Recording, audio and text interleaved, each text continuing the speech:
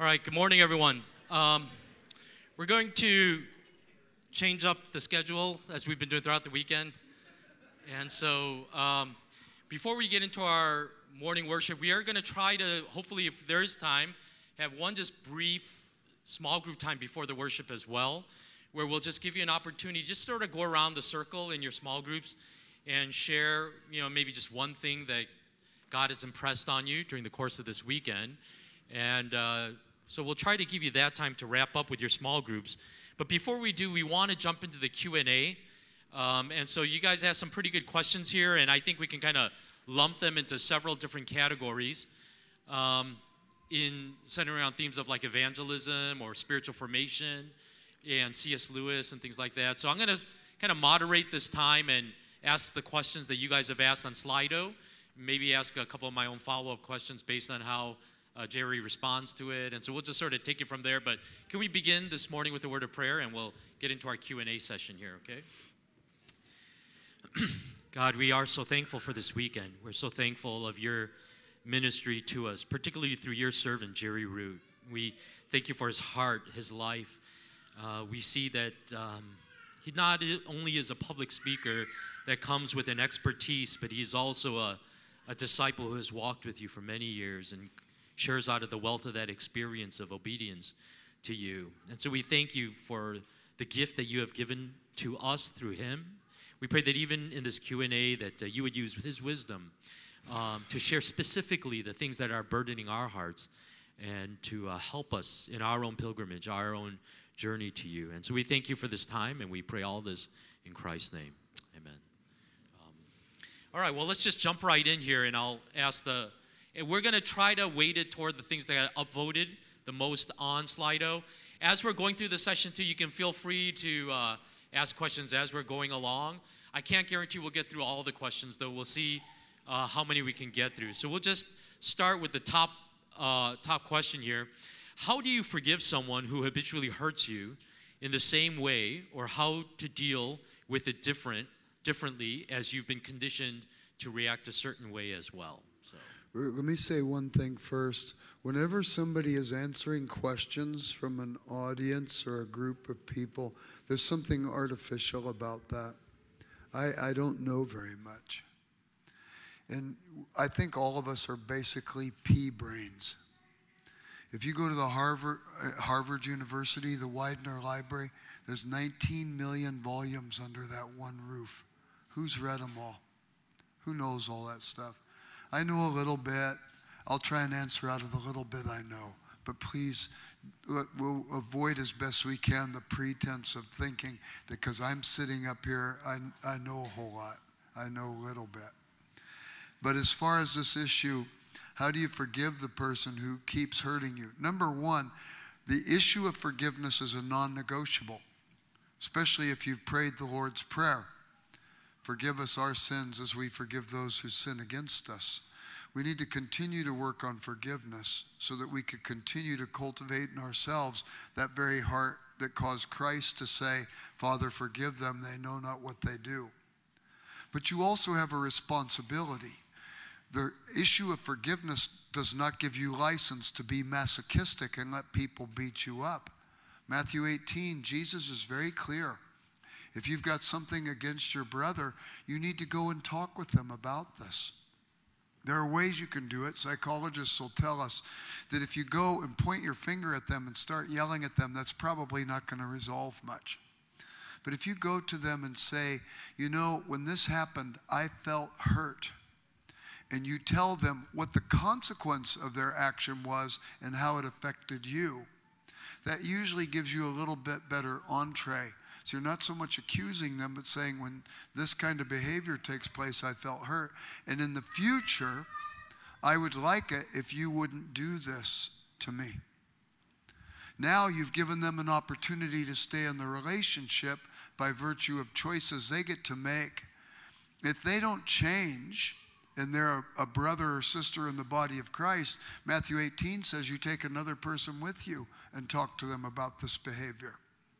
If they still don't respond, then maybe some church discipline comes up. You tell it to the church. By the way, the it The antecedent to the it in Matthew 18 is not the person's dirty laundry. The goal is not to shame another person.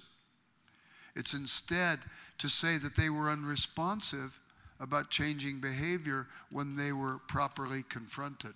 And you know the verse that says, where two or more are gathered together in my name, I'm in their midst? That has nothing to do with worship. It's one of the most misquoted verses in the Bible. It has to do with the fact that if you follow Matthew 18 properly, you can be confident that God will be with you in the judgments you're making along this way. The other thing, too, is if the person persists, say it's a friendship and it's not a church-related issue, the person persists in the behavior, you do not want to be connected with somebody with that level of toxicity.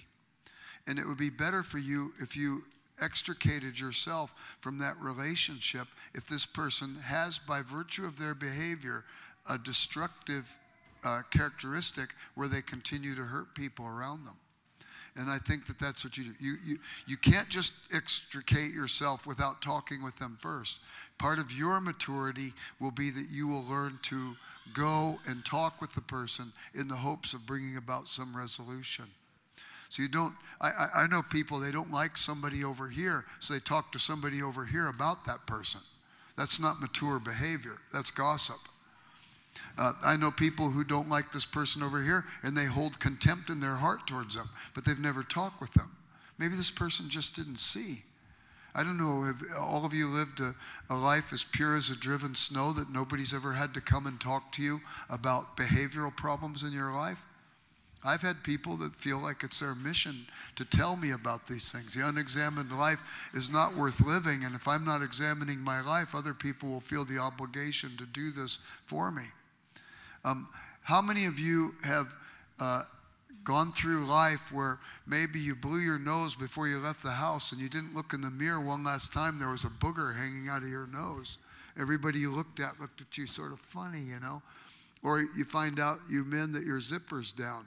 Or you women, that you've got some eyeshadow out of place and you got a big nick over here of black coming down the side of your face. Do you want to go through your day and have people look at you funny and not tell you about that? Or would you rather have them say, you need to pull up your zipper, you know, or you need to take care of the booger in your nose? I want to hear about that stuff rather than walk around like that. How about soul boogers? How about those things in your soul or your character that are goofy? Do you want to keep walking around and have everybody say, man, that guy's a goofy as a $3 bill? Or do you want to have somebody tell you about it? Some people, they have these actions and they don't know different because nobody's ever talked with them. So those would be some things I'd say. Could I add, as a follow-up to that, would you adjust anything of what you have just said if that person that's hurting you is a spouse? Well, you should talk with them in a mature way, like I just described. But if there's still no response, you could say to your spouse, I really think we need some counseling. I think we've come to a place in our marriage where because we love each other, we want to go deeper, but I don't think we can get there on our own. We need somebody to help us chart a course. We need to have an objective GPS to find out how to move to the next steps. Let's go for some counseling. It's interesting to me, though, how many people are threatened by that kind of thing. My guess is if you're threatened by counseling, you're not secure enough yet in the love of God. Who would be threatened by something whereby they could get better? Like I said yesterday or the day before, the roof leaks, we get a roofer. The car breaks down, we take it to a repair shop. The washing machine breaks down, we bring in a repair person. We treat our appliances better than our relationships. Why wouldn't you say, if my spouse feels like it's not going so well, I want to outrun my spouse to the counselor, to have somebody help us walk through and learn how to resolve this. There's also an interesting passage in Exodus when the plagues are coming upon Egypt. And Moses says to Pharaoh, let my children go, and if you don't let them go, these plagues are going to come. So they have this one plague of frogs. Most of the judgments against the Egyptians are against their false gods, and they had a frog god. So all these frogs are everywhere. Pharaoh finally calls Moses and says, you got to get rid of the frogs. And Moses says, when? And he says, tomorrow. Pharaoh was willing to spend one more night with the frogs. It's nonsensical. Why do you spend one more night with the frogs? Why not get it resolved? Why not say, let's go learn and grow? If you're threatened that your spouse might be right, all the more reason you should do this. Or maybe the spouse may say, we need counseling, and it's the spouse who's aggressive. Go get counseling. The therapist will see that, and the therapist will be able to bring it to light, and you can deal with these things. But the outcome will be healing in the relationship. I'd rather have a happy relationship with my wife than spend one more night with the frogs. Thank you. Thank you for that, Jerry. Maybe, I know Esther's question was ranked higher, but this third one is pretty similar, and I don't know if you felt you've answered it adequately through it, or if you want to add anything, but, I guess it's the fourth one here. If we haven't achieved the forget part of forgive and forget, and therefore haven't fully forgiven, what does real forgiveness look like if it still hurts? I think we're going to persist in these things. Jesus said, don't forgive 7 times, forgive 70 times 7. Deep hurts may take time to process. What's not appropriate is to give up or to not be willing to continue to engage. But if you're really having a hard time letting go, then go to a counselor and have the counselor walk you through that labyrinth. They may see things objectively that because you're involved in the middle of it, you can't see with as much clarity. And so I think that would be a helpful way. Then Esther is the only one that had the courage to put her name to her question. And so how would you suggest processing through wounds in which you have no bitterness or hurt feelings, but no has affected or impacted you? Just continually asking the Holy Spirit? Well, how do you know that it's affected or impacted you if you have no hurt feelings? I'm curious epistemologically how that works.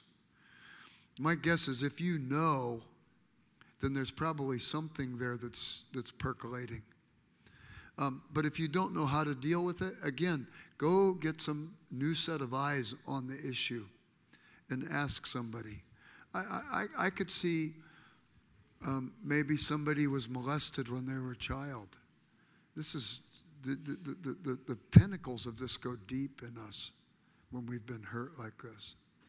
And my guess is there are some things that a good trained Christian counselor and therapist could walk you through to help you get past that.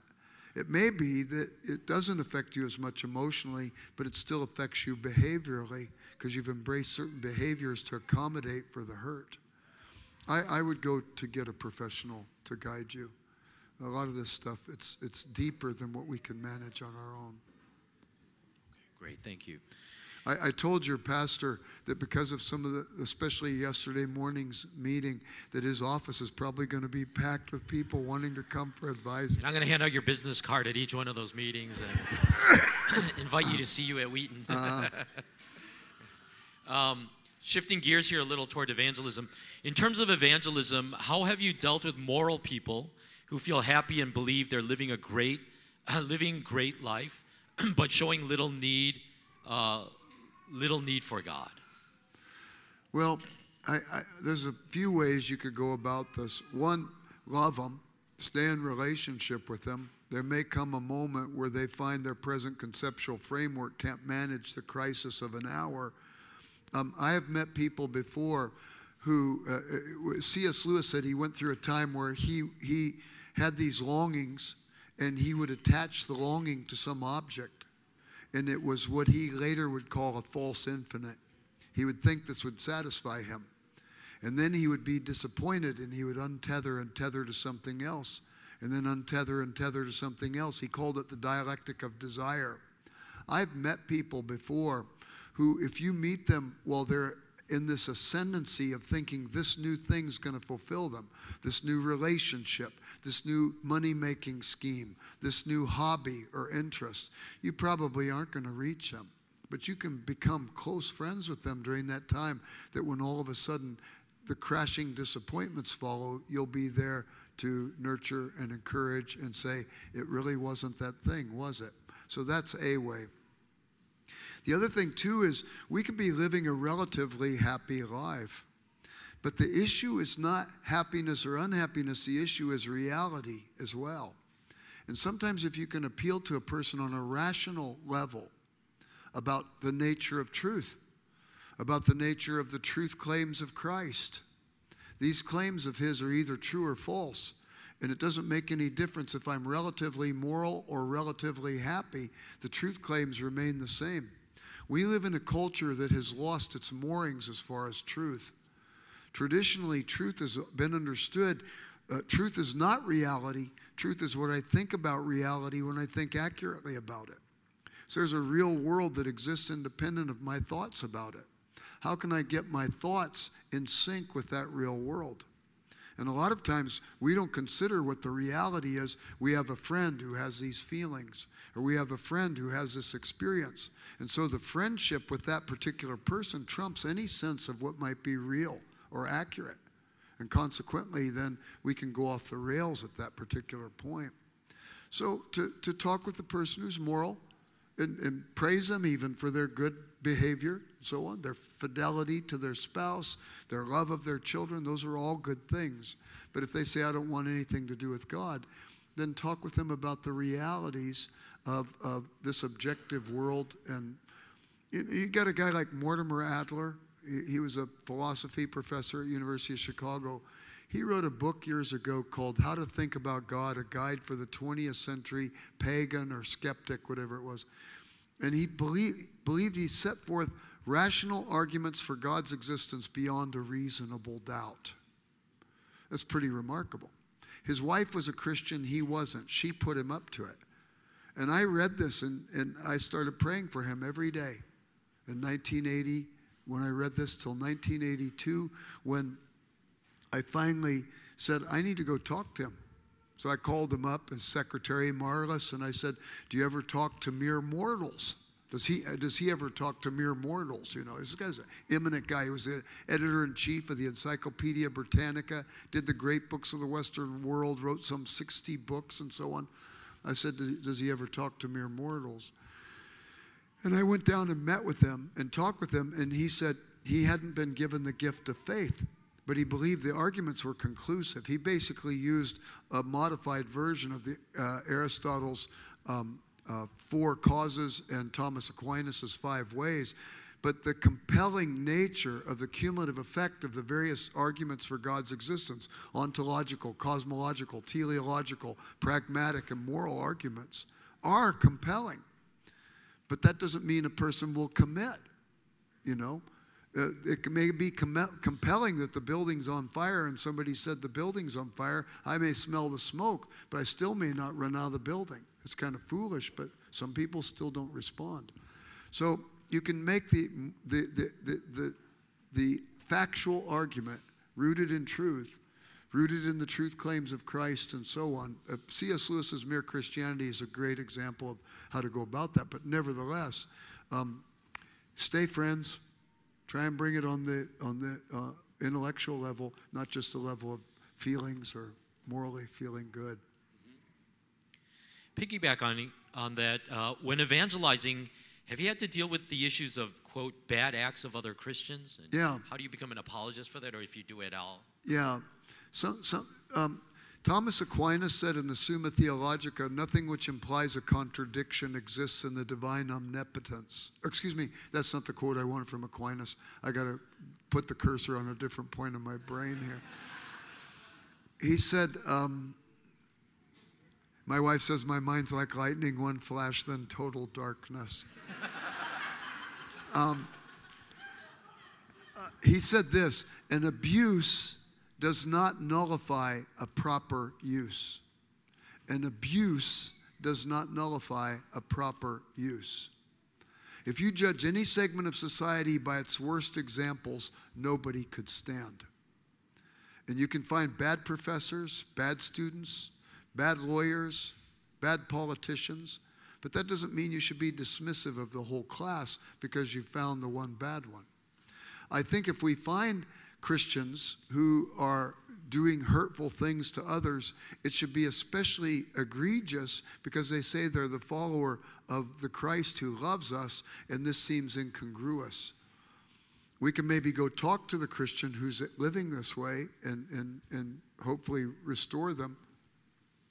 Or if this person was hurt by somebody and that person who hurt them isn't part of our world, you know, they was maybe in a place where they grew up or something that happened a long time ago, I think we can say to this person as a surrogate, I might have mentioned it the other day, I am a Christian.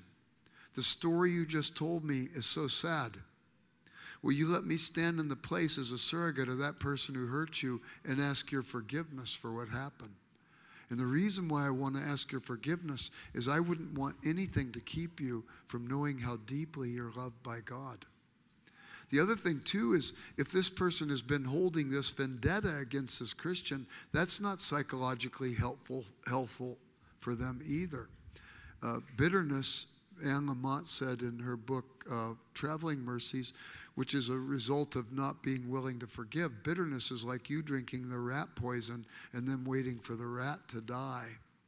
It seems to me that to our own more psychological health, we need to learn to untether from the deep pains that others have caused.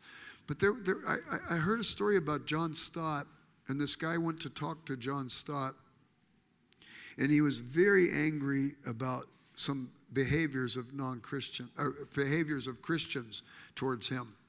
And he went on and on and on talking about this with Stott. And Stott finally said, you know what, I hear you. That's really sad. But tell me what you think about Jesus. Let's look at Jesus. And I think this is where the compelling thing comes through. So to ask forgiveness, to say you wouldn't want anything to keep them from seeing how deeply they're loved by Christ, and to look at Christ, I think those are ways we can go. I think that's so powerful to ask, stand in that place of Christians who might have hurt other non-Christians in the past and ask forgiveness. I think that's huge. Staying on that theme of evangelism, I'll ask both of these questions together, and then I guess you can answer them how you want. Are there any discipleship books or materials that you would highly recommend to new believers? And then what protocol do you use when following up with people who show an interest in the gospel or accept Christ? Weekly meetings, direct them to another ministry? Yeah. When I lead a person to Christ, I always take them to John 6:47. The passage says, truly, truly, I say to you, he who believes has eternal life. I say, did you just believe? They say, yeah. I said, what do you have? They say, eternal life. Then I take them to John 17:3 so that they'll see eternal life isn't just length of days or time, but length of days has a quality to it. In John 17:3, Jesus said, and this is eternal life, that they may know thee, the only true God, and Jesus Christ whom thou hast sent. So I said, eternal life is getting to know Christ forever, the one who loves you most. And then I take them to the parable of the sower, John 13. I explain the parable to them, and I say, which soil would you like to be? I've never had anybody say, I'd really like to try and shoot for the weedy one. You know, people, I want to shoot for mediocrity. People always say, I want to be fruitful. And I say, so do I. How about if we start meeting each week to see if we could grow in faith together? And that's how I set up the follow-up meetings. And just this last year, I led a guy to Jesus in an FCA meeting, and we started meeting weekly by virtue of that.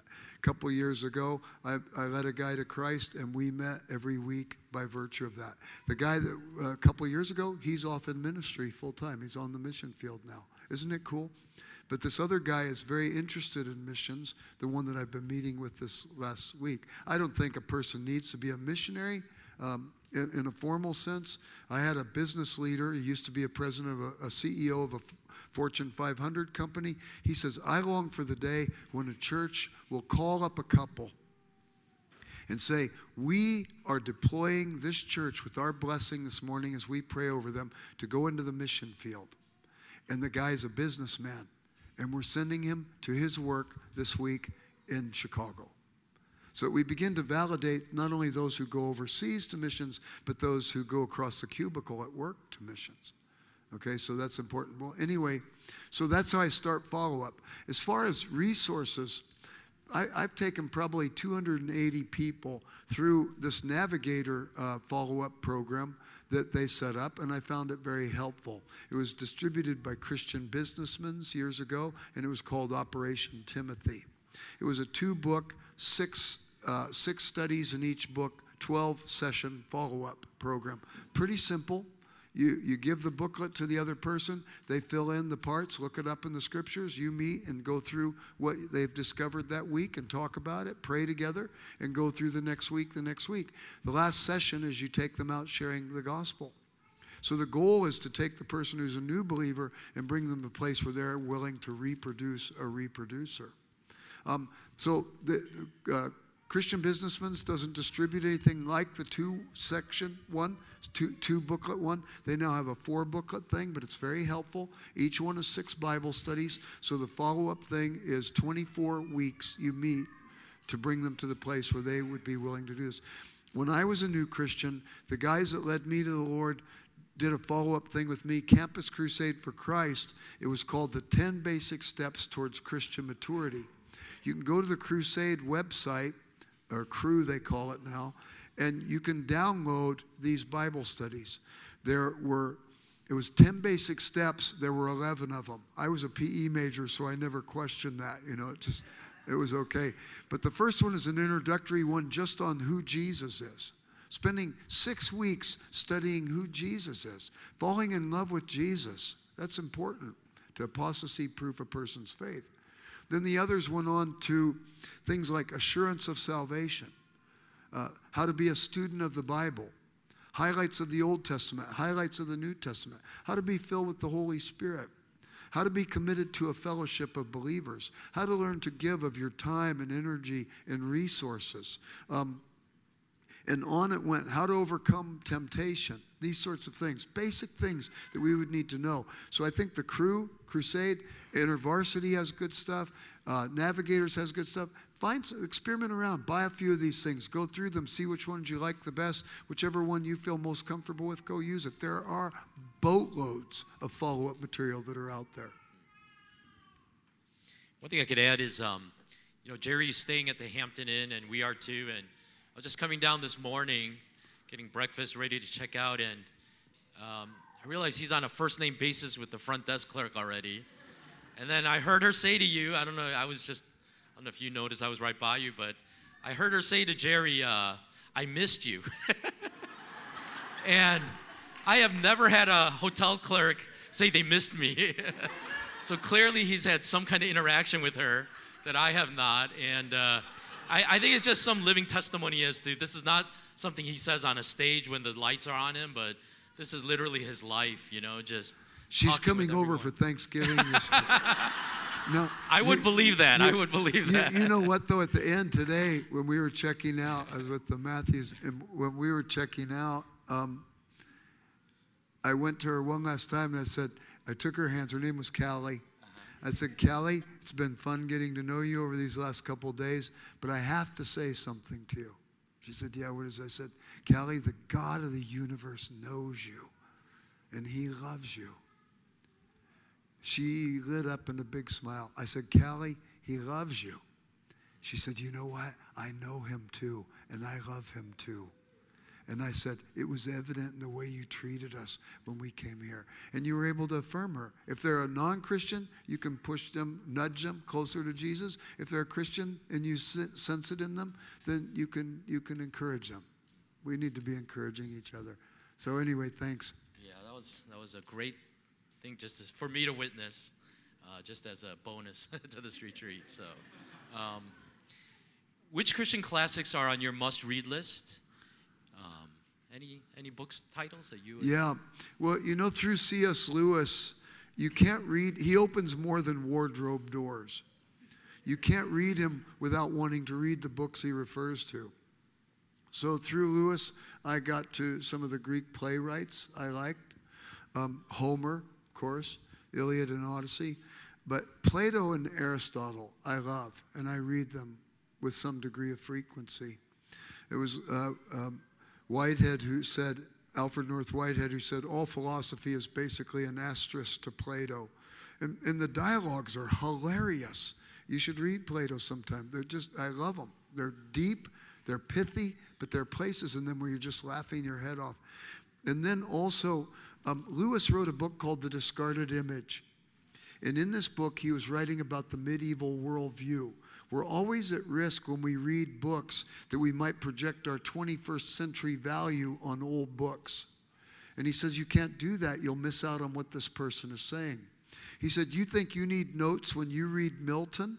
Imagine the notes Milton would need if he showed up today. What's a DVD? What's a cell phone? What's digital? You know, and what's an automobile? I know auto means self and mobile means move, but how does something move itself without a horse, you know? What's a toaster? You know, these sorts of things. A hairdryer? What is that?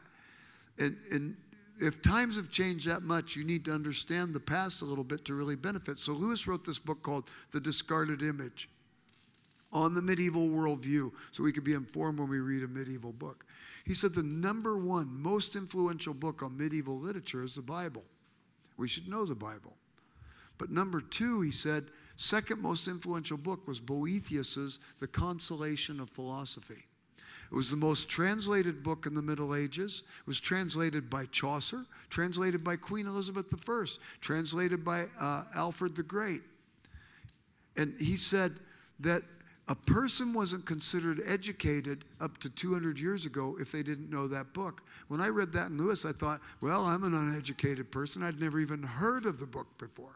I go to the bookstore, I say, you don't happen to have Boethius's The Consolation of Philosophy on the shelf, do you? They said, yeah, it's right here. Who's writing books today that will still be on the shelf 1,500 years from now? How many of you as Christians have struggled with the idea of free will and God's foreknowledge? Trying to wrestle putting that together. Any of you, or am I the only one that ever had that struggle? Book 5 of Boethius's Consolation of Philosophy, he answers it with such simplicity. You say, why did I ever struggle with that?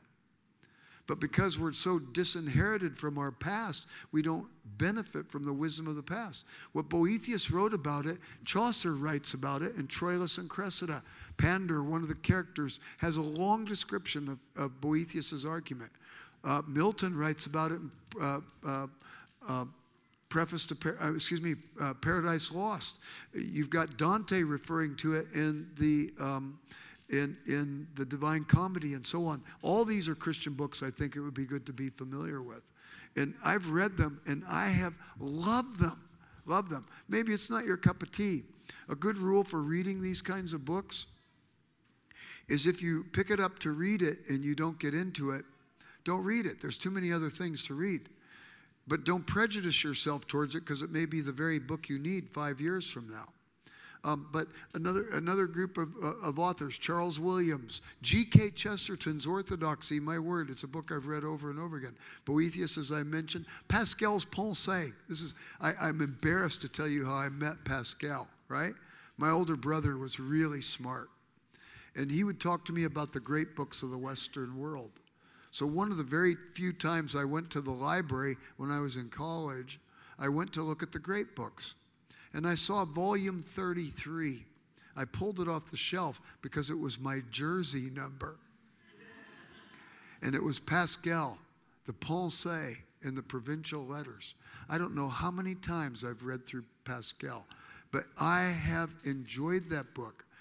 He was writing an apology for the Christian faith. He died before he finished it. His sister, Gabriella, came and pulled all the pieces together and put them in some sort of chronological order.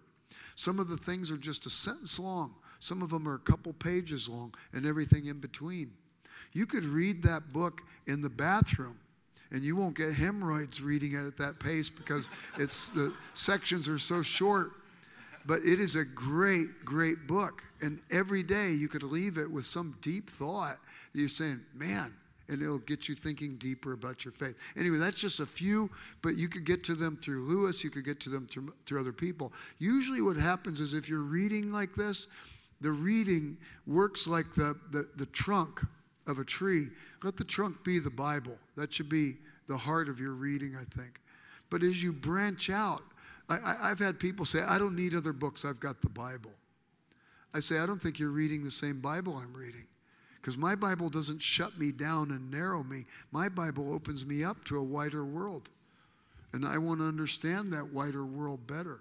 There's some people who say, if it's a farmer and that farmer is putting in 14 hours a day and he only has time for one book, I say you're reading the right book. But that's not the case with most of us. We could read our Bible and we could read some other stuff. If you're only reading the Bible and you're reading it in an arrogant way, it won't be long before you'll be treating the Bible like a ventriloquist treats his dummy. C.S. Lewis said in Reflections on the Psalms, the worst of bad men are religious bad men. The quicker I'm willing to die for my faith, maybe the quicker I'd be willing to kill for my faith or paint a thus saith the Lord across my own opinions. So here's the Bible, and I'm using it like a ventriloquist dummy, letting it say what I want it to say. Those are the kinds of people who are obnoxious and have other people say, well, this Christian hurt me. Why do I want to follow Jesus?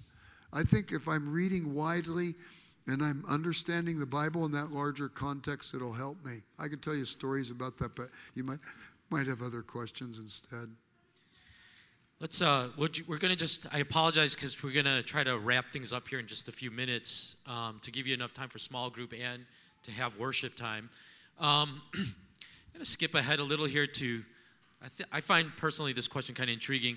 What advice would you give to your younger self if you could go back into the past? Yeah.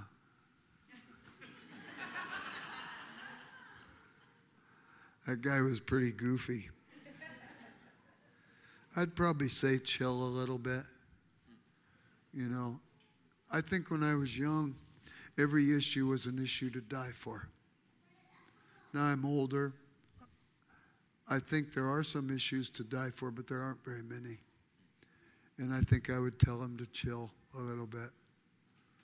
I think I would also tell him, don't be afraid of questions. I don't know if I mentioned it. I think I did. In The Weight of Glory, C.S. Lewis said, if our religion is objective, then we must never avert our eyes from those elements in it which seem puzzling or repellent. For it's precisely in the puzzling or repellent where we begin to discover what we do not yet know and need desperately to know. Don't be afraid of questions and challenges. I think of my students at Wheaton right now.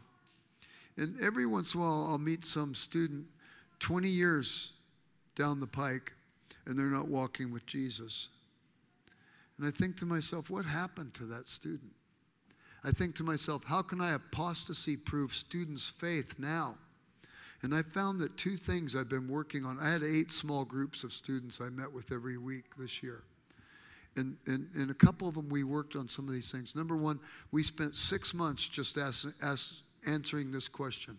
If you knew Jesus loved you, what difference would that make in your life? And if you knew Jesus loved this person you met, even a person you may disagree with, what difference would that make in your life? So I think this is something I would want that younger Jerry to know. The second thing, too, is I say, what are your toughest questions? Bring them on. Don't be afraid to look at them. It may be that you'll have to prune some things that are false in your present understanding of things. It may be that you'll find answers to those problems. You know, I've finished my Bible for the 47th time a week and a half ago, I think. I've read the New Testament 31 times, and I'm in my 32nd read through the New Testament. Every time I read it, didn't I mention this already here? No, every time I read it, I see something I haven't seen before. After all those reads, I've read my Greek Bible twice through. Every time I read it, I see something I haven't seen or noticed. And I think this testifies the omniscience behind this book. But every time I read it, I also see something that doesn't make sense to me. And so I just sort of set it aside, put it in the pending tray like a scientist would while they're waiting for their experiment to percolate. Put it in the pending tray. The next time or two I read through, I begin to see the answer to this question because I didn't run from it. I wasn't dismissive about it. I just put it there. When I find the answer to that, it once again reaffirms my faith more deeply. Once in a while, I'll meet a person and say, oh, I read the Bible. There's a lot of incongruities in it. I'm not interested. I said, what you're saying doesn't affect me much because I've read it a boatload of times, and I've seen how many of these get resolved over time. So for you to reject it at first read doesn't seem to me you're really inclining to understand. So I'll say to my students, let's look at the worst things you can bring on. And we don't have to come up with the absolute answer, but if we could come up with a probable answer of how we could resolve this, we could then be confident and stay inclined until maybe we find an even more robust answer that makes sense of all the data. And I want to apostasy proof my students' faith. If I was talking to the younger Jerry, I'd say, immerse yourself in the love of God. Find your confidence there. And don't be afraid of the questions. Don't be afraid of the difficulties. Stay inclined. If God's really big, it's natural that we with our pea brains will see some things that we don't quite understand yet. Matter of fact, if you think you've got it all understood, or if you don't have any doubts, or you don't have any questions, you're delusional because you think you've achieved omniscience. Don't be surprised if you have to wrestle through some incongruities. Is that okay? Very good. I would say to the younger Jerry, be very proud of the man you become later in life. Yeah. I'm going to wrap up our time right now. Is that I wish okay? you could have been there to talk to my mother. You could have been there to talk to my mother-in-law about that. Someone will invent a time machine. We'll be able to go back there and deal with that brokenness. And all of us. Well, let's thank Dr. Jerry Roux for this time. And it's been awesome. Even this Q&A session.